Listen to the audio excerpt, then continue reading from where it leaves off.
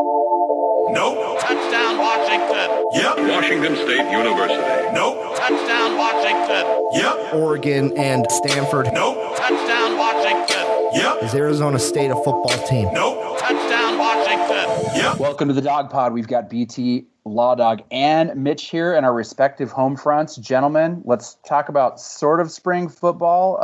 How are you guys? I'm great, BT. I'm in the attic.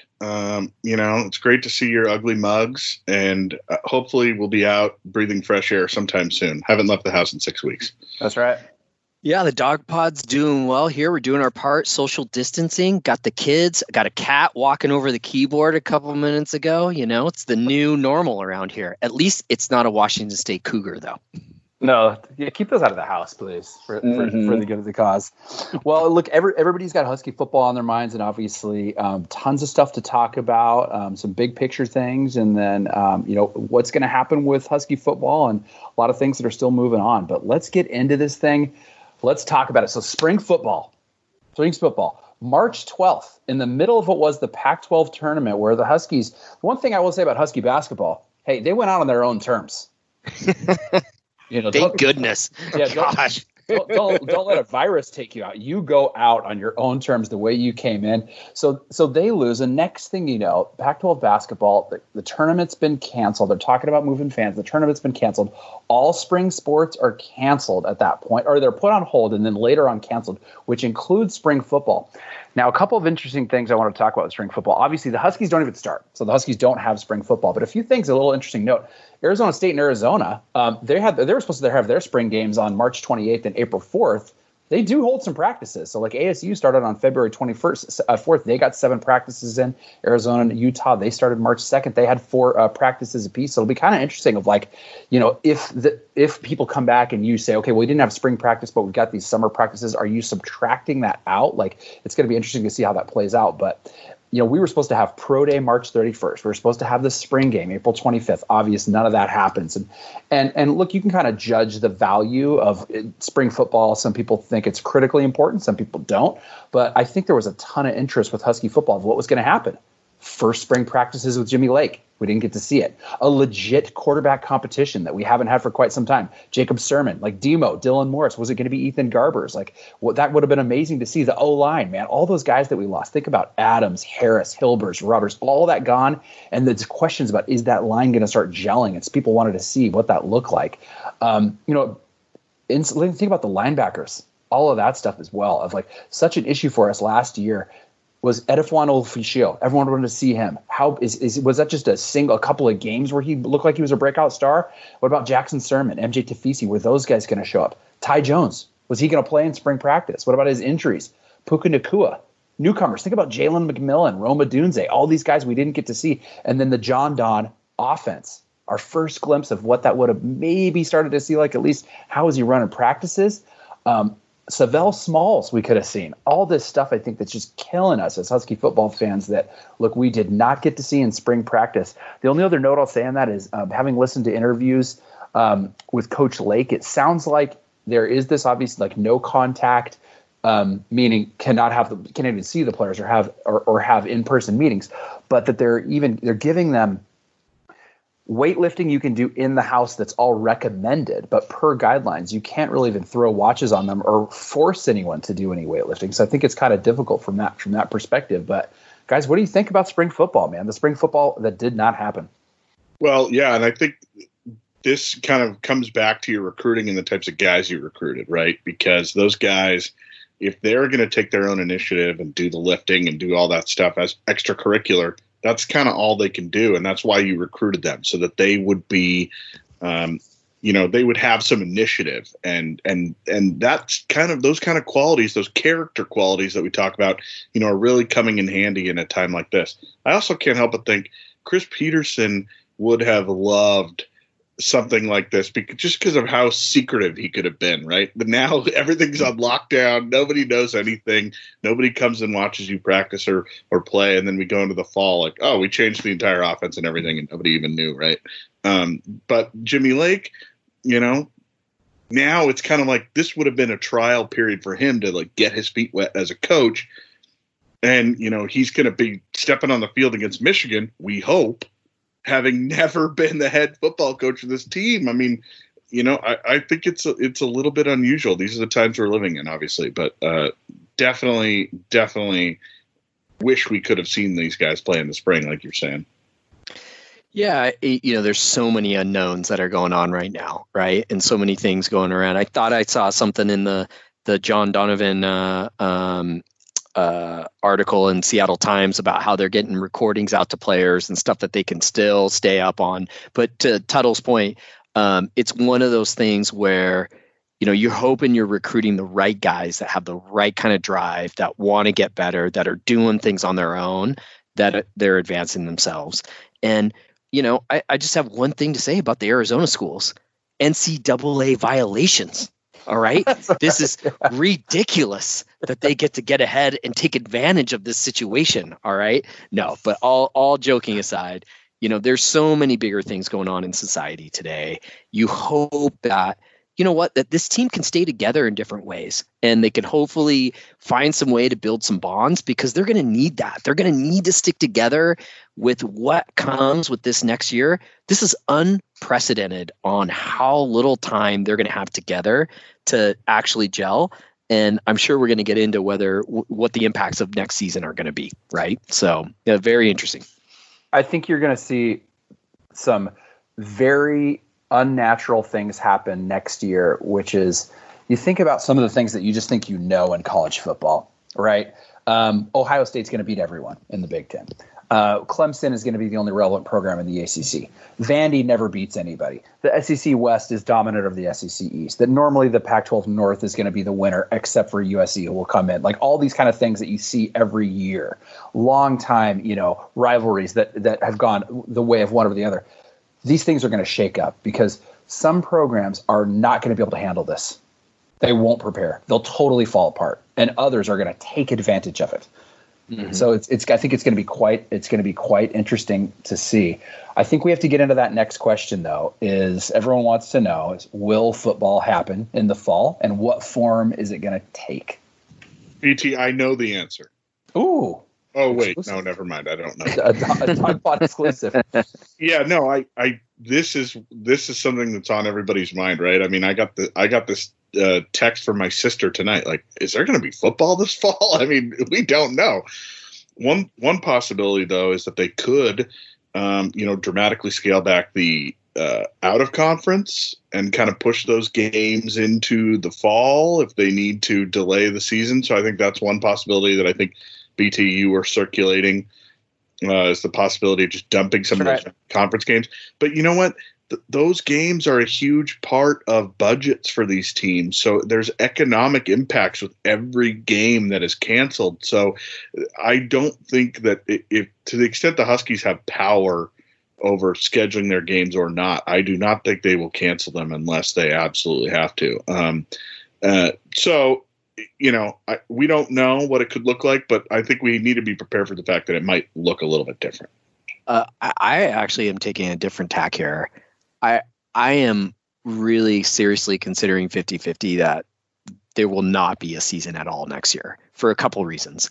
One, they made it really clear. Larry Scott and the SEC commissioner, I can't remember his name, was on with down in the San Jose Mercury News, and they were talking about how, one, they're following the university's decisions on this, on whether there will be school or not next year, right? So student athletes will not be going to school if it's remote, that kind of thing. The athletics are not going to happen, right? And so you've got a bunch of dependencies on, even if there will be the ability for student athletes to go in and actually work out, use facilities, do all of that kind of stuff. The other thing that I read recently that was super interesting was an article in the New York Times a couple of days ago, which they were saying, what is the new normal for sports, right? What does it look like, right? And their argument was, you are probably not going to see full stadiums until there's a vaccine for COVID-19. Oh, for sure. Yeah. Right? And so, one, that means that is likely 12 to 18 months out. Let's get realistic. I read an article too about how the quickest vaccine that they had created before, and now granted, this is unprecedented, this is different, was for Ebola. And I think it took something like 5 years or something like that. Now, Yeah, they could probably accelerate this sucker, right? Because considering the entire world is focused on this problem right now. But let's say a vaccine is, 8 months out, which would be a miracle, right? 6 months out, which would be pretty incredible. You're still past our, kickoff, right? And so I don't know if they're going to be able to even pull off the other angle, which is, can you perform games with empty stands? And the amount of staff and people involved with a football game is still really, really large. You're talking about 85 players on each sideline, right? Then all of the folks that will televise it, then announcers. They made an analysis. It's up around 300 and something people. And so it's still incredibly hard to say, can you actually really social distance and do that, in a safe way? And so, guys, I hate to say this, but I'm kind of skeptical that we're going to have a 2020 football season, honestly. Mitch, I hate to say it. I mean, if you're a betting man, I'd put the odds at less than 50. I hate to say this. And my thoughts are this. I think college will be treated differently than pros. And how do you say it's unsafe for you 60,000 people to sit next to each other, but you unpaid 18, 19-year-old kids, can you guys go wrestle face to face? I mean, this is, you just can't. The options that are on the table, you outlined one that they've talked about, which is you cancel the non-conference games or maybe a few of the conference games and shrink the season down. Part of that might be you'd say, well, look, you didn't get enough practices in. It's unfortunate. You move the entire season to winter or spring. That's one of the other options, or canceling it or playing in front of empty stadiums. And I think you'll see that in the NBA and other sports that are professional, and basketball's a different scenario. I think you're right. I believe it's going to take basically eradicating this virus, having a full vaccine, or getting down to where you're in dozens of cases in a state before we push it forward. I hate to say that because I just can't even fathom the thought of, which we'll get into, does the Michigan game happen? Wither the dog pod, BT. I mean, with no football to talk about. I mean, it kills me to think about that. Not only from, obviously it's a passion area of ours, but we, like many people, it's a family event. It's a time with friends that you've had for your lifetime that you see 6 times a year at those football games. It will absolutely eviscerate Olympic sports at college. So, can I jump in here? Usually, the law dog is not the optimist in the group, so I want to make a strong. This is not good. Yeah, this is not good. But personally, I think you're starting to see the kind of beginnings of some revolt happening. You take people's football away, BT. That's right. There's going to be sports in the street. So I personally think culturally, the country just needs this. They need football to come back, right? So I look at the NFL draft tonight. We're all watching the stupid NFL draft via Microsoft Teams, and there's nothing to talk about, and we're dying for action. So for me, I think we're going to see something. I can't tell you exactly what it's going to look like. And we're saying that up in here in Seattle. Look, you can't even keep people in Jacksonville off the beaches. Take away their Gator football. Yeah. What do you think? You're right. The enormity, I think, of it is not only from obviously what it would do from a budget perspective and how much it would just absolutely eviscerate Olympic sports, which football covers the entire athletic department. Not having the Michigan game, which we have not had a good non-conference home game for a long, long time. And this one's been on the calendar, not only for Husky fans, bringing back the old rivalries from the 90s, from the early 2000s, but I hate to say it, there is a very, very large Michigan alumni population who has in Seattle who's had this on their calendar for quite some time. And there's even the thought of, with us talking about going to Ann Arbor in 2021, well, that's a home and home. And if they don't get one side of that, do we get the other side of that? Like, how interesting that's going to be. I hate the idea of it. You guys know, you've seen the drafts of, we've been putting together a T-shirt for sale for charity at that event of the great Mario Bailey, and his Heisman pose in the Rose Bowl. Like, we've had that thing on the calendar for a while. And yes, to answer the question, the Michigan game is in jeopardy. Not, the season is, but the Michigan game in particular is in significant jeopardy. Oh, absolutely. And, and then you've got the train wreck of, well, what do? Right? Like, do you just write off a couple of games and then those home and home agreements? What happens there? And then also there's bigger implications here too, which is if for some reason, worst case scenario, if this season is canceled, what happens to the student athletes? Like, what if you're a senior and you're out of redshirt years? What if you're a high school senior trying to get into a program? Like, there's this huge logjam now that gets created, and it's just such a mess of how do you handle this unprecedented situation? Like, it's absolutely mind-boggling of the decisions that they're going to have to make and these checks and balances. And I think they're gonna weigh on behalf of the schools and say, if they open up campuses, then there's a fighting shot. And then here's one more crazy scenario that I'll toss out. What happens if there's a hot spot in a certain region, right? I know. And they say, no games, right? No, I'm sorry, we can't have games, right? And so what happens if one school can't have a series of games and other schools can, right? What if they shut down California, right? The California governor was saying, hey, you know what? I don't care what the NFL says. We're not holding NFL games in my state if we're not under control with everything that's going on. So there is so many crazy variables that are at stake here. And what if one conference says I'll play games and the other conference says no, we're not going to play games? It's like these crazy mind-boggling experiences where there may be parts of the country where you can hold athletics in a safe way, but then other areas where you can't, right? So wow, this is going to be a roller coaster. And I think you gotta ultimately land in the place that you hope that the decisions that are being made are in the best interests of the student athletes to make sure that they're not being put at risk, and the general public. Because even in Seattle, as liberal as we were when this first pandemic stuff was really starting to pick up, they still had a Sounders game with a bunch of folks packed into a bunch of stands, right? Yeah. So, the passion runs deep here. So I don't know, guys. This is going to be a wild ride over the next, 6 months, I would say. That's right. Yep. 100%.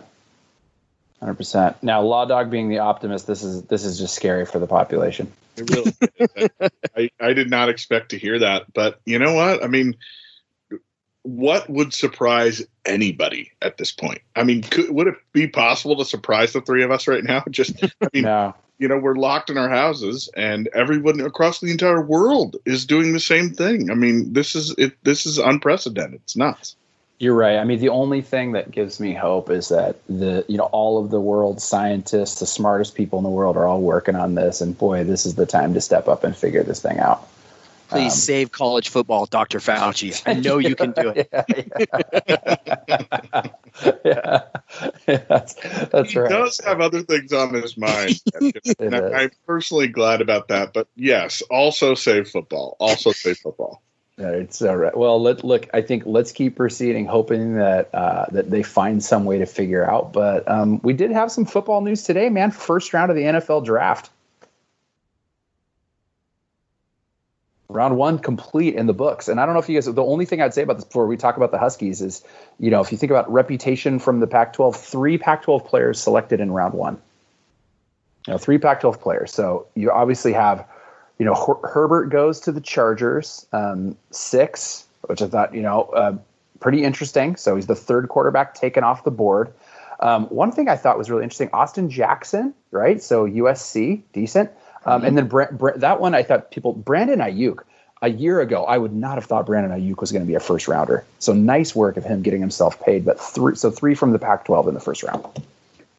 Yeah, not the Pac-12's finest hour, honestly. No. I don't know what the conference breakdown is. I mean, the thing just wrapped up as we're starting taping here. So, but I mean, you definitely notice a lot of Clemson, a lot of Ohio State, a lot of SEC. I mean, this is another sign that the Pac-12 isn't just, it's not just lip service. It's not just a theory, right? The Pac-12 is slipping behind these rival conferences, and the NFL draft is a pretty good measure of that. And it's disappointing. And I'm disappointed that, the Huskies, after having 10 players in the last 3 NFL drafts chosen the top 2 rounds, didn't have one chosen tonight. And it kind of also says something about the program this year, and maybe that there was a little bit of a step back talent wise in 2019. Mm-hmm. Yeah, I mean, we're going to see what happens in the next couple of rounds. I think it's going to be real telling. Yeah, it could be a stretch. Like, where does Eason actually get drafted? Is it second? Is it third? Is it fourth round? Right? There's a lot of variability there. And, if we tie it back specifically to our program, the one that I'm really holding my breath is Trey Adams. I hope he doesn't fall. Like, there's a bunch of draft nicks that have him way down in like the 6th round, something like that. Man, the guy comes back for his senior year. Had a lot of injuries, fought through it, didn't have the greatest combine. So, you kind of hope that the Dogs can hang in there and get drafted in some of those middle rounds. But you're right. I think there is a big step back in the for whatever reason, the talent that was coming out into the draft this year. You've got, obviously we talked about Eason, Trey Adams. We'll see where Hunter Bryant goes. That's probably the other best, hope for a top drafted Husky, right? From a talent perspective. And then, Savon, and, Aaron Fuller apparently had a really good combine. So we'll see if he can maybe move his stock up a little bit, but it could be a really tough draft for the Dogs and the Pac-12 in general. Mm-hmm. Yeah, what do you guys think about this? we feel confident that Eason's going to get selected, though. It's interesting because at some point you might have had him as a first round or even a top half of the first round at some point in his career. And as he struggled this year along with the Huskies, and people are talking, I've seen him as high as early tomorrow. And I've also seen, I heard one podcast saying he'll probably goes undrafted, which is absurd. But I do think he'll slip a bit. What do you think of the rest of the guys? I mean, you've got Savon Ahmed out there. Hunter Bryant will go, but Miles Bryant. What do you think of the rest of them? Well, I mean, I think the challenge is for Savon, not a lot of running backs went in the first round today, right? Yeah, and so he's fighting a pool of a bunch of other guys. Miles Bryant, that's a good point. Very talented cornerback. That's always coveted. I think he's probably in a little bit better position, I think, in my mind, than Savon. But I think hopefully the Huskies a lot of them will get picked up in these mid rounds. But in general, to Alex's point, I think there's a lot of pressure on the Pac-12 and the stigma that it has on it. And I think it could be deflating the grades of a lot of these guys in general. Right. Mm-hmm. That could very well be. I mean, Ahmed is a guy who we know he has the athletic ability, right? He ran away from the USC defense this year and left them all in the dust. But you look back to the previous, half dozen Husky running backs, and I wouldn't say that he is, in the top half of that list. He's just not as complete of a player. And so I think he's kind of maybe looking at more of a niche type role in the NFL, like a third down back returner type of player. Mm-hmm.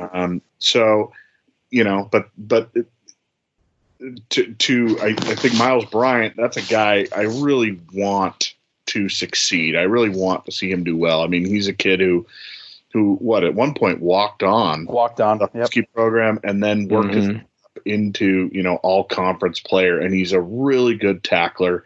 He's got really good, just instincts, and he's got a lot of skills that will really translate to the NFL, but his skill set doesn't necessarily transfer in an NFL draft combine situation.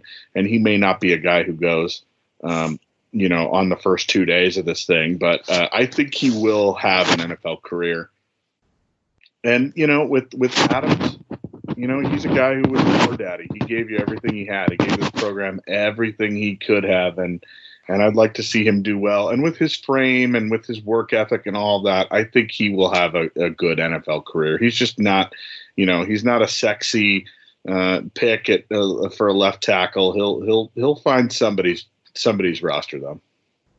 It could be. I think you have probably 7 Huskies we're talking about who will probably all at some point make a roster as a, as an undrafted signee.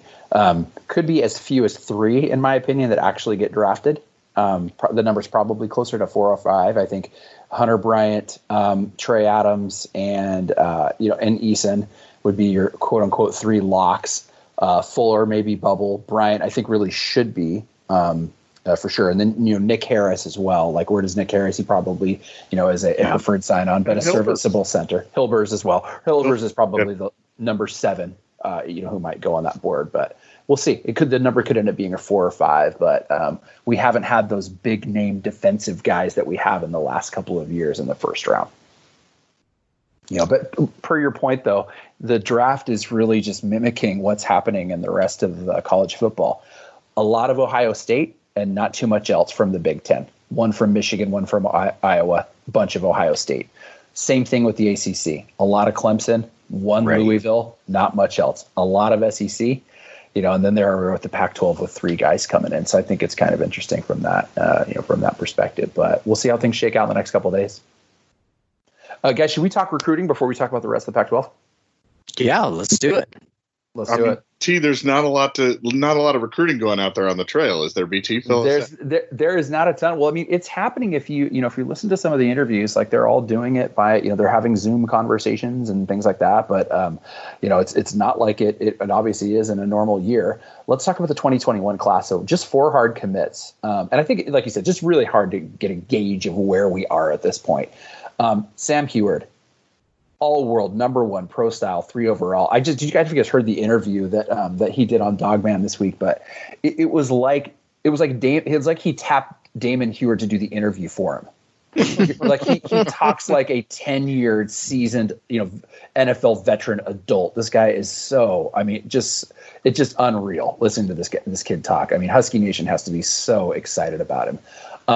So Zachary Spears, 3-star cornerback out of Loyola, LA, 6'2", 180 pounds, super fast. Kawhi Peohopa out of Kamehameha, defensive tackle, 6'3", 300 pounds, big kid. And I'm just so glad to keep that, the Polynesian Hawaii pipeline open. That's great. Just today, we get Caleb Jumper, 6'3", 245-pound tight end who actually plays quarterback at Eatonville High School. So a good local kid who, think about. I think it's pretty exciting. Maybe you put him in some Wildcat situations. Look at his tape. Big, lumbering, huge. Again, 245-pound kid who's playing quarterback. Love the idea of a quarterback who's playing tight end and his ability to kind of see the field. The only other thing I'd say, so those are the guys that we signed, and I don't want to spend too much time this early on the class, but the big news is the headline. This is a transcendent in-state class. Right. I mean, the ability to get, let's just talk through them. Emeka Egbuka. I mean, this wide receiver out of Steilacoom, 5-star, number 1 in the nation. Absolutely incredible. Most of the crystal ball projections are having him not go to the Huskies, but we're in the mix. And of course, JT Tuimalau, defensive end, number 1 player in the country, Eastside Catholic, unreal transformational player. Reminds me of like what Chase Young is able to do and was drafted 2nd overall today in Ohio State, what he could be. Again, most people are saying probably not going to end up a Husky, but we're in the mix for those guys. And, Sam Heward and Savell Smalls are out there talking public about trying to get him to stay home. The second tier after those two, and sorry, you'd put Sam Heward in that tier of those top 3. The next tier is legit too. Owen Prentice, 300-pound guard out of O'Day, 4-star. Julian Simon, 4-star athlete out of Lincoln. Will Latu is a cornerback athlete out of Spanaway, another 4-star. Unreal. Jeray Williams, 4-star outside linebacker out of Kennedy, and Junior Alexander, 4-star receiver out of Kennedy. Again, crystal ball saying we probably are only tops on about 1 of those. So we've got a lot of work to do. But I think the highlight, I don't want to go through this early in everyone that we're looking at, but we haven't seen an in-state class like this in quite some time. And I don't think we have to get all of them in order to compete for, Pac-12 titles and big bowl games. But I think we need to get some of them. We have to keep a couple of these kids home. Well, defense is huge. I mean, it's critical, that we keep as many of these guys as we can get, right? And you talk about JTT. I mean, that's the guy. who I think we've all got circled on here as one of those top guys on the West Coast that in the last maybe handful of years have been drifting to the Clemsons of the world, the Ohio States, elsewhere. I mean, not only keeping him in the Pac-12 for the sake of the conference, but to get him, that would be huge for Jimmy Lake. And I think Lake he knows what the challenge in front of him is. He's got nothing else to do except, work on recruiting right now. So, I think we're going to get his best effort on it. And yeah, keeping as many of these guys home as we can is absolutely crucial. It's crucial to the success of the Washington football program that you have when you have a bumper crop in state, that you keep as many of those guys home, because, that is your recruiting pipeline.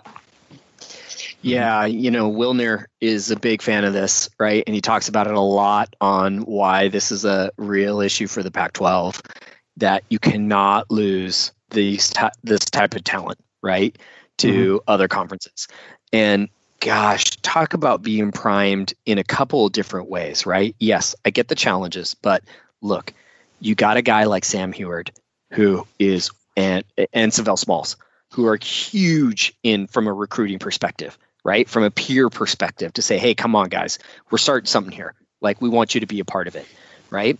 And as much as I hate to see Chris Peterson leave the program, because I think he was a transformational coach, I think he really helped us take a step forward, the energy was down in the program. Like, let's be real, right? Like, it was down. And so you got Jimmy Lake coming in, who's a high energy kind of guy. This is your time to strike, man. Like, leverage those talents, get after it a little bit, and, really focus on locking some of these guys down. And my hope on how this could play out is if they can get one or two of them, and start getting a little bit of momentum, and see if that can kind of pick up a little bit. What I'm really worried about is they lose a couple of these guys to other big programs like a Clemson, like an Alabama, like an Ohio State, and then that turns into somewhat of a snowball. So, I think best case scenario, what could happen here is they get one of these guys to say, you know what, I'm in on the Washington program. And then that picks up some steam, and then some magic happens. So that's really kind of what I'm crossing my fingers for. And seeing if that happens. And then, the flip side of this is, to Law Dog's point, this is so important, but you can't forget about all your other, prospects that are out there. And so how do you spend your time? It's such a, catch-22 of, like, you're trying to focus on all of these guys, but at the same time, you're still recruiting the heck out of California and a lot of your other regions and territory. Texas now, you're trying to expand your footprint. So, man, these guys really have their work cut out for them. And let's see, it's going to be fascinating to see how this plays out. And again, in this time of uncertainty of whether there's an even season next year, like, there's so many variables at play. Hopefully they can get these guys locked in and get a couple of these recruits and get some momentum going. Yeah, and you hate to say that, but, like, what is the effect of this where you kind of start seeing, like, boy, maybe it kind of is nice to be home, with all this stuff, this craziness that's happening, or maybe there's not high school football in the fall. Do I just want to stick around at home? There's could have other effects of this, but it is, I can't remember a time when we have seen so many in-state 5- and 4-star kids. I don't know if there has been since we've been keeping, like, modern statistics and rankings. What this year is. So this is known as maybe the best year ever in Washington, and there's other good prospects behind these guys too. I mean, we're seeing kind of a bumper crop of talent in the state, and it's just even more crucial. Jimmy Lake, I mean, he's got his work cut out for him. He's got to keep as many of them home as he can. Yeah, It sure does. Yeah, it's going to be wild to see. We'll see how this thing plays out. Should we talk about the rest of the Pac-12? All right, let's talk about it. Should we get into a couple of new coaching hires? Look, at the end of the day, you're right. This is going to be a tough first year for Jimmy Lake, but there's a couple of other new hires. Should we get it? Who are they? Let's talk about them. Well, you've got Carl Durrell, right, who's coming into Colorado in a pretty tough situation after Mel Tucker. So that's going to be a really interesting thing to see. He's been around UCLA for a long time. And so, that's a seasoned coach that has got a lot of experience, can, recruit California.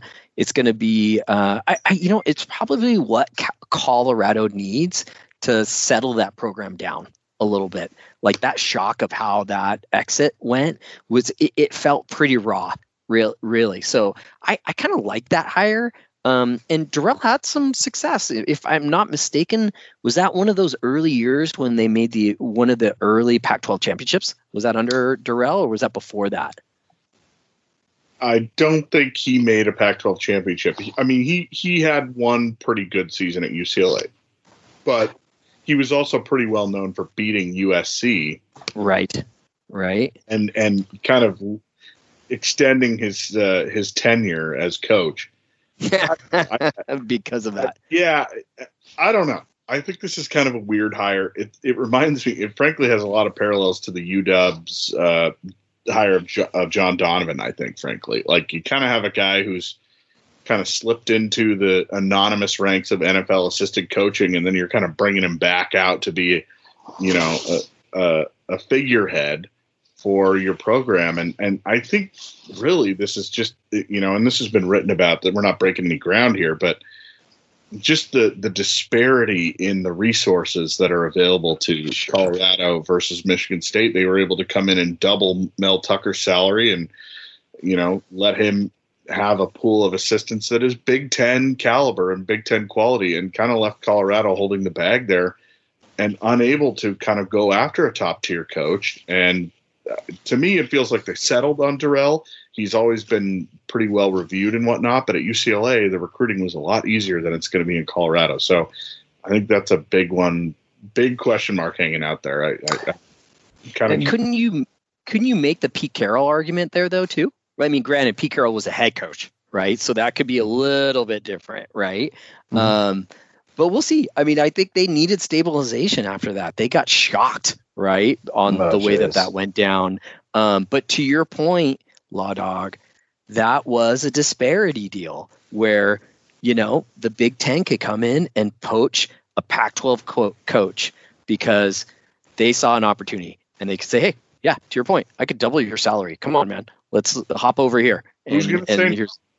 Yep, totally. Yeah, it's tough. The only thing I would say on that, I think it was a real kick in the stomach to Colorado Nation. And I know, our buddies at the Free Ballin' Podcast had a real tough time with it and are very frustrated, particularly after Mel Tucker making some statements that he was going to stay and then had to leave. And it did feel like they were kind of settling. And maybe because most of your UCLA alums don't have net fond memories of Karl Dorrell. I don't know if they were going to do much better. I would say that the other hire, though, I mean, I don't want to spend too much time on this podcast talking about the Cougs, but I do think Rolovich, I think the Cougs did about as good as they could have. I don't think they were going to get anyone better than Rolovich. So, and maybe could be a good fit there. I think that it was a really smart move by Pat Chun to go from a guy like Mike Leach, the air raid, right, to go to a pass-heavy guy in Rolovich from Hawaii's run and shoot. It's less of a transition for your program. I think the worst you can do if you're Wazoo in that situation is go, oh, well, we're going to go, now all of a sudden we're going to change our identity when we change coaches. It's like you have a full roster of 85 kids who are not built to do that. So, I think that was a smart move. And, for them, I hope it pays off. Again, we don't want to give them too much credit, but I agree with BT. This was probably about in the neighborhood of as good as they could have done, especially considering the resource issue. Mm-hmm. And also, don't you think the Coug fans were starting to get a little tired of the Leach shtick? It was starting to wear a little thin out there. I think. If won right? Apple Cups, Mitch, they might. Right. Exactly. You're not even gonna. He was talk, and you're not even going to win an Apple Cup once. And then he immediately puts himself right in the hot seat in his new gig. Right. It's absolutely amazing how that guy can't just get out of his own way. Sometimes it's so entertaining on the other side to watch. Yeah. Yep. Yeah, that's classic Leach, man. Picked up right where he left off. Well, I mean, I think between the three new coaches, I think it's fair to say they've got their challenges in this new environment. But I bet maybe some of them who come in without any preconceived notions of how it can be done can really excel in this environment. So we're going to see how it shakes out. Never a dull moment in the Pac-12 broadcasting networks and our ability to actually watch games.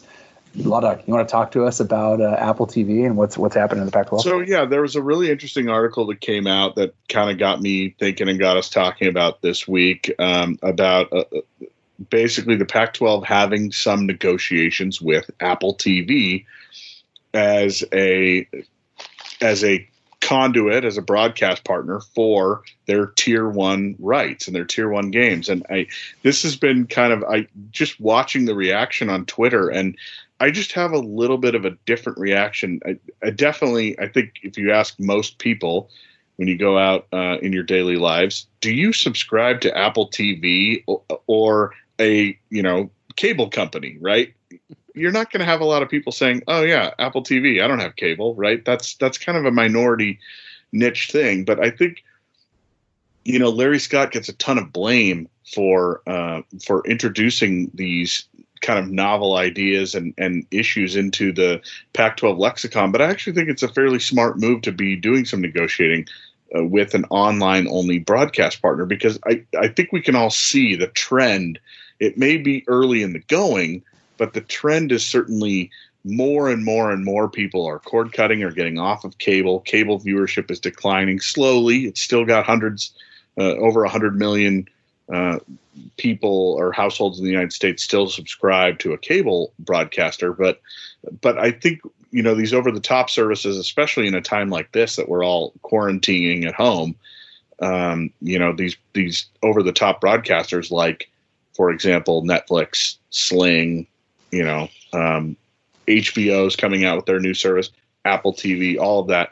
I think it makes sense for the Pac-12 to have some kind of a presence on those types of channels. I think we all kind of bristled at the idea that, whoa, you're talking about giving the tier 1 rights to Apple TV, basically saying Apple gets to pick the game of the week. Crazy. Yeah, that's nuts. Yeah. And I think that's a big step. But I do also just want to make the point, and look, I'm not here to defend Larry Scott. I don't think any of us would really defend him. If we saw him getting the crap beaten out of him on the side of the street, I doubt any one of us would stop and pull over. But I do think he's not working with the same tools and the same advantages that they are in the Big Ten and the SEC. You just don't have the same footprint of fans on the West Coast. You just don't have the same fervor. If Michigan were to say, we're going to put all our games on Apple TV, there would be a lot of Michiganders who would sign up for it and be like, well, this is how I got to watch Michigan football, So I think that he's dealing with a different set of circumstances. He's trying to look forward in the future. And in the last TV contract, which he's been criticized very heavily for, he took all those rights and said, we're going to hold on to them ourselves. Nobody is going to, be able to push us around and tell us where to put our games. In doing so, he's allowing himself to build with an eye to the future, and streaming is the future. And so I think we're going to see more types of these things. I don't know that the fan base is ready for it at this point. Yeah, the question is it time, to your point, right? Like, is there enough critical mass that a lot of people can cut the cord and that this will play out? Or is this like a Silicon Valley? Yeah, it makes sense because everybody in San Jose has a, Netflix and Disney Plus subscription, right? And everybody's doing that. Whereas, guess what? You're losing coverage in all of these other regions across the US. And I think that's the challenge that we have is we're not just talking about the West Coast. We're talking about national audience here. And that's what we have to reach. And that's what we have to change. And that is the hole that we're in because of the current, arrangement that we have. And so you're not building a national audience on Apple TV. Bingo. And I think that is the challenge that he has is he's put himself behind the 8 ball. And so if he wasn't in the position that he was now, then I would be with you, Law Dog, and I'd be more willing to lean forward. But like, we've kind of already dug ourselves a hole where if you ask a 16-year-old, actually more importantly, if you ask a 14-year-old in Baton Rouge, right, who are all of the Pac-12 teams that are out there, I'll bet you 90% couldn't name all of them.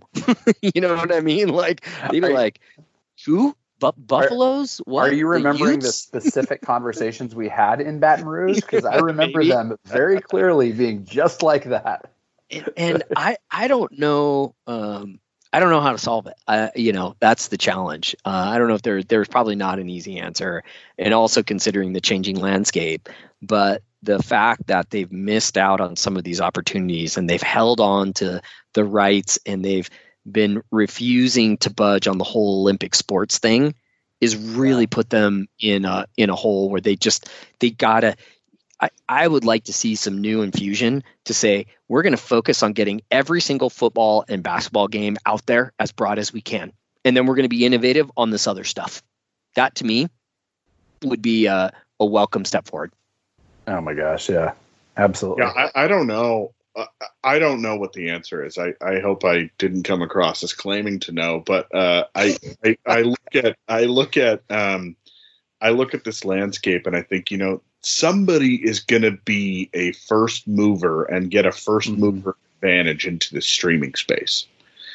And you look at it in the sports context, Major League Baseball, despite all of their fuddy-duddy problems and old fans and all that, they were the first ones into the streaming space, and they created MLB Advanced Media that now does the apps for HBO, and they've branched out into all kinds of broadcasting areas because they got to the space first, and they said, we're streaming to crappy laptops across the world so that you can watch the Dodgers and the Padres or whatever you want to watch. And we created a way for you to do that. And we got there first and we made this great product. And I don't think anyone who does MLB TV, disagrees that it's a great product and they do a great job. Somebody in football is going to do that too. And I think Larry Scott wants to be that guy. The question is if he does it and sells the soul of the conference as he did with the last contract, and then 4 years later, the SEC and Big Ten contracts are up and they say, oh yeah, we want to start doing that too. And we're going to make triple. It's like, what was the point of it? So you have to be strategic in these things. And that's where I think we look at Larry Scott and go, what is the strategy? Because it just seems like you're kind of throwing darts and seeing what sticks. That's right. Yeah, that's right.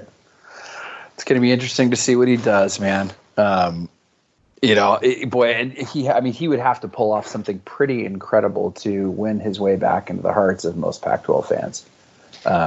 One more point on that, BT. It will be interesting to me to hear the winds of change from the presidents and the athletic directors, because they have become way more influential over the past couple of years. Critical. And way more critical. The tides have shifted, yeah. The tide has shifted there. And what I want to hear from them is Larry Scott getting outright votes of confidence from those audiences? And if it continues the way that it does, where you have not really heard a lot of ADs going all out and saying, we have complete confidence in the commissioner, that has not been said for a while now, right? And so if that doesn't change, I think we can expect some change at the top. Yeah, I think that's right. Well, that will get its own dog pod. If they boot Larry Scott, that we will lead the dog pod with the firing of Larry Scott. Oh my gosh, that's an hour episode in and of itself. Oh yeah. Anything else in the Pac-12 we want to touch on, guys? Hey, just let's hope that we get back. I mean, know. Come on, I'm just dying, right? I hope I'm wrong on this one. I really hope it is. I had big plans. Obviously, Mitch and I were going to host the tailgate for that game. This is one of those get out there at 4 a.m. Michigan's in town. Get up for it. New coach. Boy, I hope that happens. it'll be a great day. And again, we've got the greatest scientists in the world on it. I hope it happens. But play or not play, Husky football fans, guys. Woof, woof. Go Dogs. Nope. Touchdown, Washington. Yep. Washington State University. Nope. Touchdown, Washington. Yep. Oregon and Stanford Nope. Touchdown, Washington. Yep. is Arizona State a football team. Nope. Touchdown, Washington. Yep.